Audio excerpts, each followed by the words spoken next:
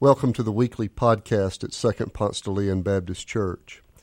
My name is Doc Hollingsworth. I'm senior pastor of this great congregation, and we're delighted that you've joined us.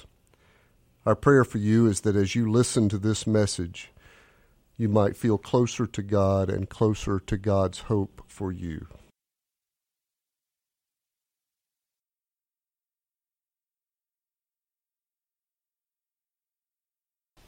As I said earlier, preaching this morning from the 139th Psalm, I'll be reading verses 1 through 6 and then picking up again in verse 13 through 18. O Lord, you have searched me and known me. You know when I sit down and when I rise up. You discern my thoughts from far away. You search out my path and my lying down, and are acquainted with all my ways. Even before a word is on my tongue, O Lord, you know it completely. You hem me in behind and before, and lay your hand upon me. Such knowledge is too wonderful for me. It is so high that I cannot attain it. For it was you who formed my inward parts. You knit me together in my mother's womb. I praise you, for I am fearfully and wonderfully made. Wonderful are your works that I know very well. My frame was not hidden from you when I was being made in secret, intricately woven in the depths of the earth. Your eyes beheld my unformed substance. In your book were written all the days that were formed for me, and when none of them as yet existed. How weighty to me are your thoughts, O God. How vast is the sum of them. I try to count them, and they are more than the sand. I come to the end. I am still with you. Isn't that beautiful? The August publication of the periodical Christian Century had this really great and disturbing cartoon on the front of it. In the background of this cartoon picture was this woman walking into church. She had on a green top, a blonde ponytail. She's walking into the front door of the church. In the foreground of this cartoon is the pastor. He's got on the clergy collar, and he's looking down at his phone, and he's looking at the picture of the same woman, green top, blonde ponytail, on his phone. He's looking at her digital image and missed seeing her as she walked by into church unnoticed. I have learned and been more aware recently that more and more people feel unnoticed in this digital world. I have a friend who is of Korean heritage. She's an attorney here in Atlanta. We were to lunch not too long ago, and she said that unnoticed is the experience of many Asian Americans.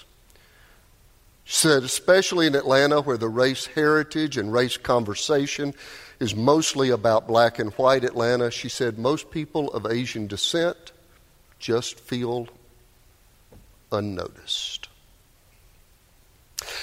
Then, right after that, I read this week that is the same experience of many African American women in this country. I'm reading this really uncomfortable book entitled How to Be Less Stupid About Race.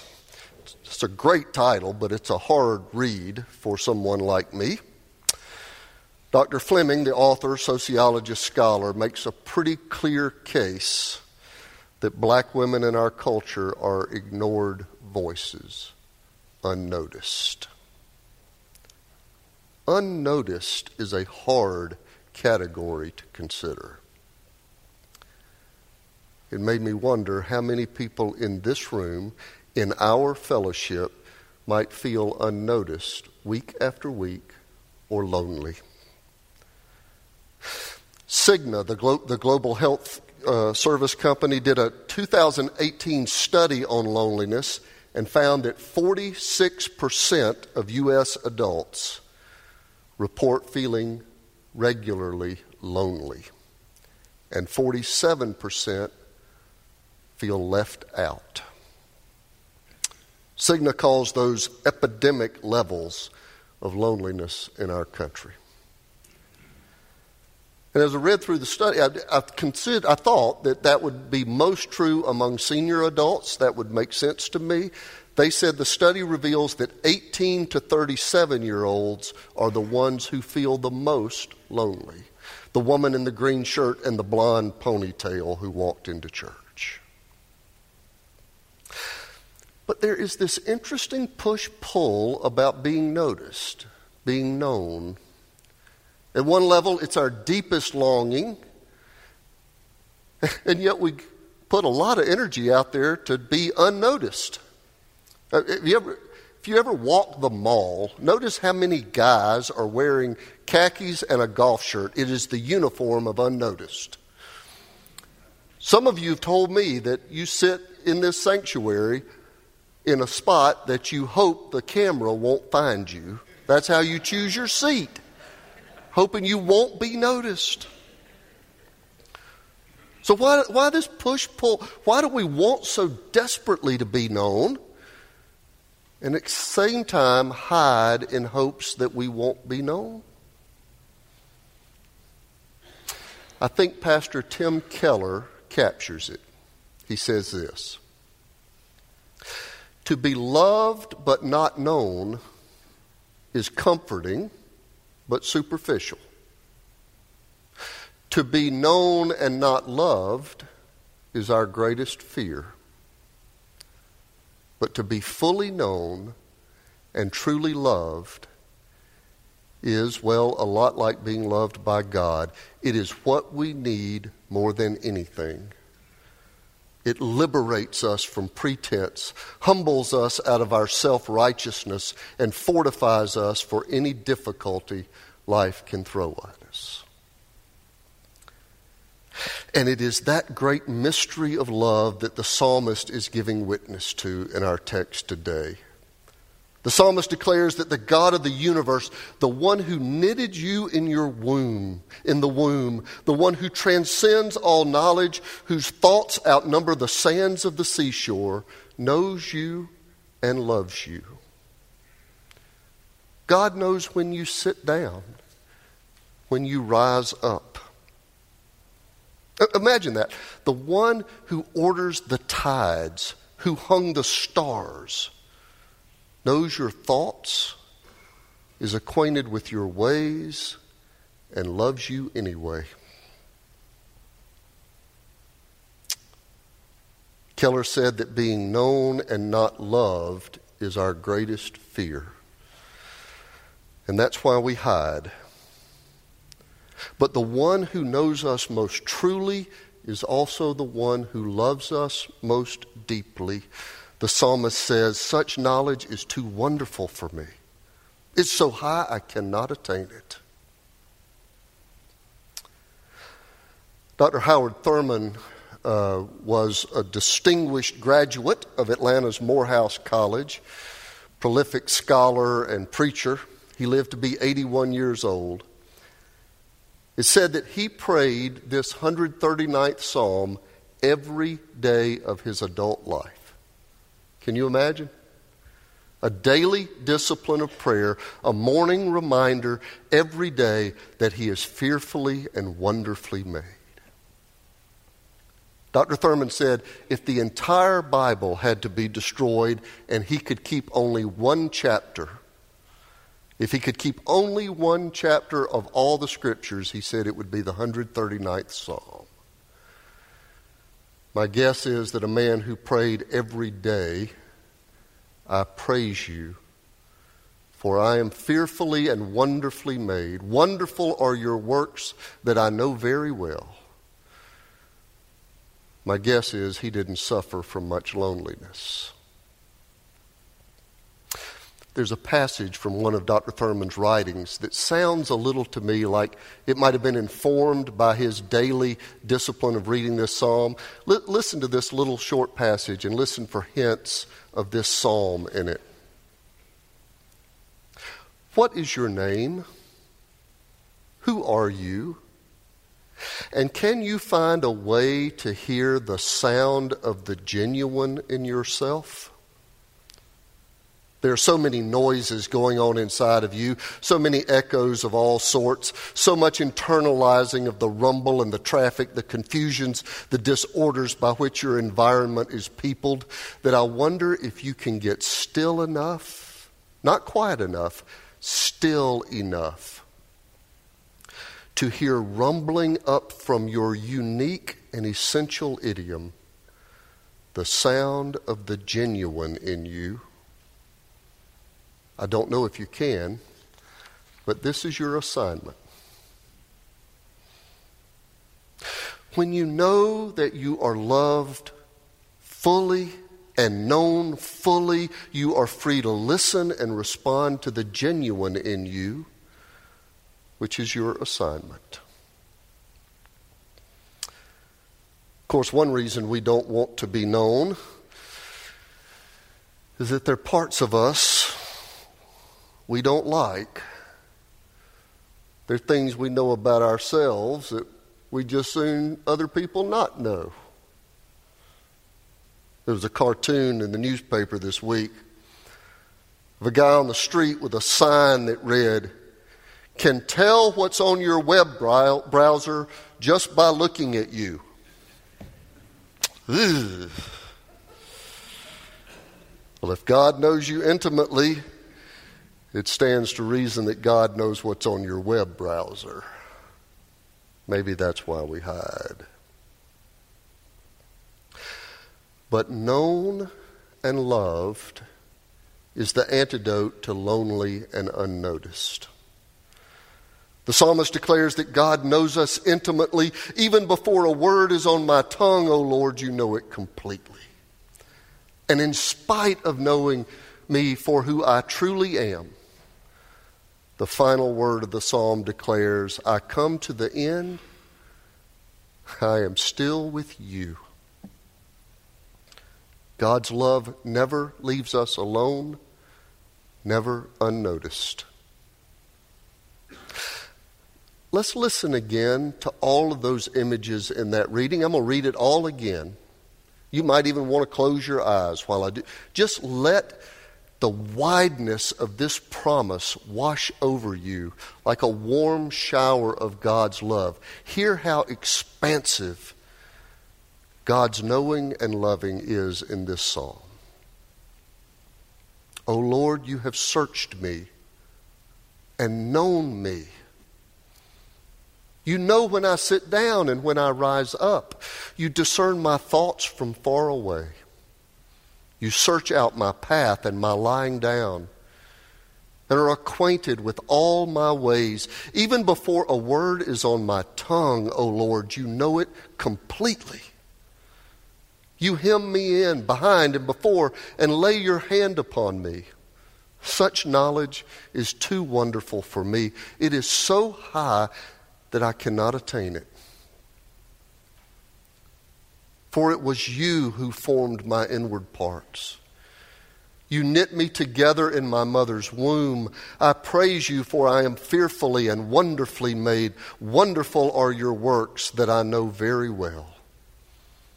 My frame was not hidden from you when I was being made in secret, intricately woven in the depths of the earth. Your eyes beheld my unformed substance. In your book were written all the days that were formed for me, when none of them as yet existed. How weighty to me are your thoughts, O God. How vast is the sum of them. I try to count them. They are more than the sand. I come to the end. I am still with you. You are loved. There is, of course, a human dimension to knowing and loving. that I hope we can practice here. The Cigna study said that half of us feel regular loneliness. Half of us do not have a meaningful, in-person social interaction every day. Epidemic levels, remember. We cannot let that be true here. You remember that last week, Josh Scott was explaining some of the symbolism on our new logo. It's on the bulletin. You might want to take a look again. This blue, the big blue block on the bulletin is the signature color, but it is also our location at the intersection of Peachtree and East Wesley.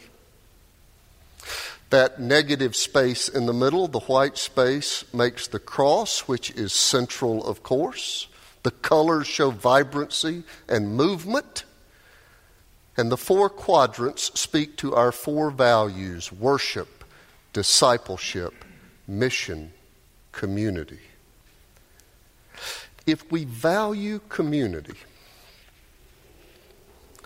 then we must open up space to know each other and be known by each other. The loneliness epidemic must never be an infection of the community of faith. We must regularly, appropriately, but with some risk-taking, become more known to each other. Because it's the only way we will move from what Dr. Keller calls being loved and not known, which is superficial, to being fully known and truly loved, which is what we need more than anything. And the truth of the gospel is that we are loved even in our brokenness and failure. So loving each other in our imperfections is a part of how we practice the kingdom work here in this church. But the push-pull, I know. I want you to know me so that I can be truly known and loved. I don't want you to know me because my great fear is that if you know me truly, I might not be loved. We'll continue to disappoint each other. We try, we mess up. But the prayer of the psalmist is a reminder that God's love is a perfect love. And if all of the world may seem to have left us unnoticed or lonely, that if we turn to God in prayer, we are reminded again of the one who made us in secret, the one who knit me together in my mother's womb, the one who will be still with me in the end. You've heard me speak before of my respect, affection for former preaching professor at Emory University, Fred Craddock. Dr. Craddock and I got to know each other late in his career after I was at the School of Theology at Mercer. But the first time I ever heard him speak, I was in my late 20s. He was giving a series of lectures and sermons at Southern Seminary, Louisville, Kentucky. And he told this story about his childhood. I just loved this story and I remembered it. He said, when I was a kid on the farm, my sisters and my brothers and I would play hide and seek. We would play that in the country for it doesn't cost anything. We grew tired of it, but we played it. You remember how it goes. One person is it. Whoever is it hides their eyes, counts to 100, and then says, coming, ready or not. And you're supposed to be hidden. Then the person who is it comes looking, tries to beat the first one back, found back to the base in order to touch the base 3 times and say, you're it. Then the other person is it. My sister was it. When my sister was it, she cheated. Well, she started off honestly enough. She would say 1, 2, 3, 4, 5, 6, 7, 93, 94. But I had a place under the porch and under the steps of the porch. Because of my size, I could get under there, and I knew she'd never find me. 99, 100. Here I come, ready or not. Here she came. In the house, out of the house, in the weeds, in the trees, down to the corn crib, in the barn. She couldn't find me. I almost gave myself away down under there, just snickering to myself, she'll never find me here. She'll never find me here. And then it occurred to me, she'll never find me here. So after a while, I would stick out a toe.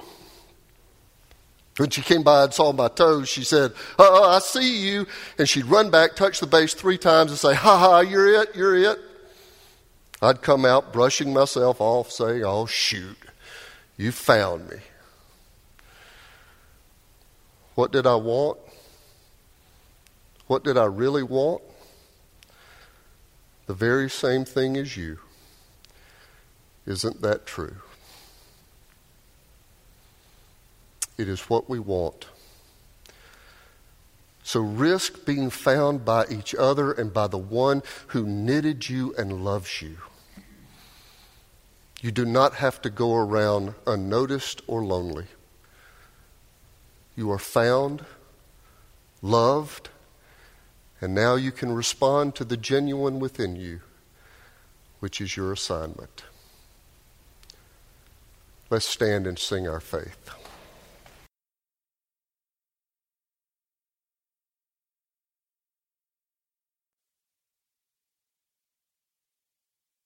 Thanks for joining us. If you live in the Atlanta area or visiting Atlanta, come and worship with us in person on Sundays at 2nd Ponce de Leon Baptist Church.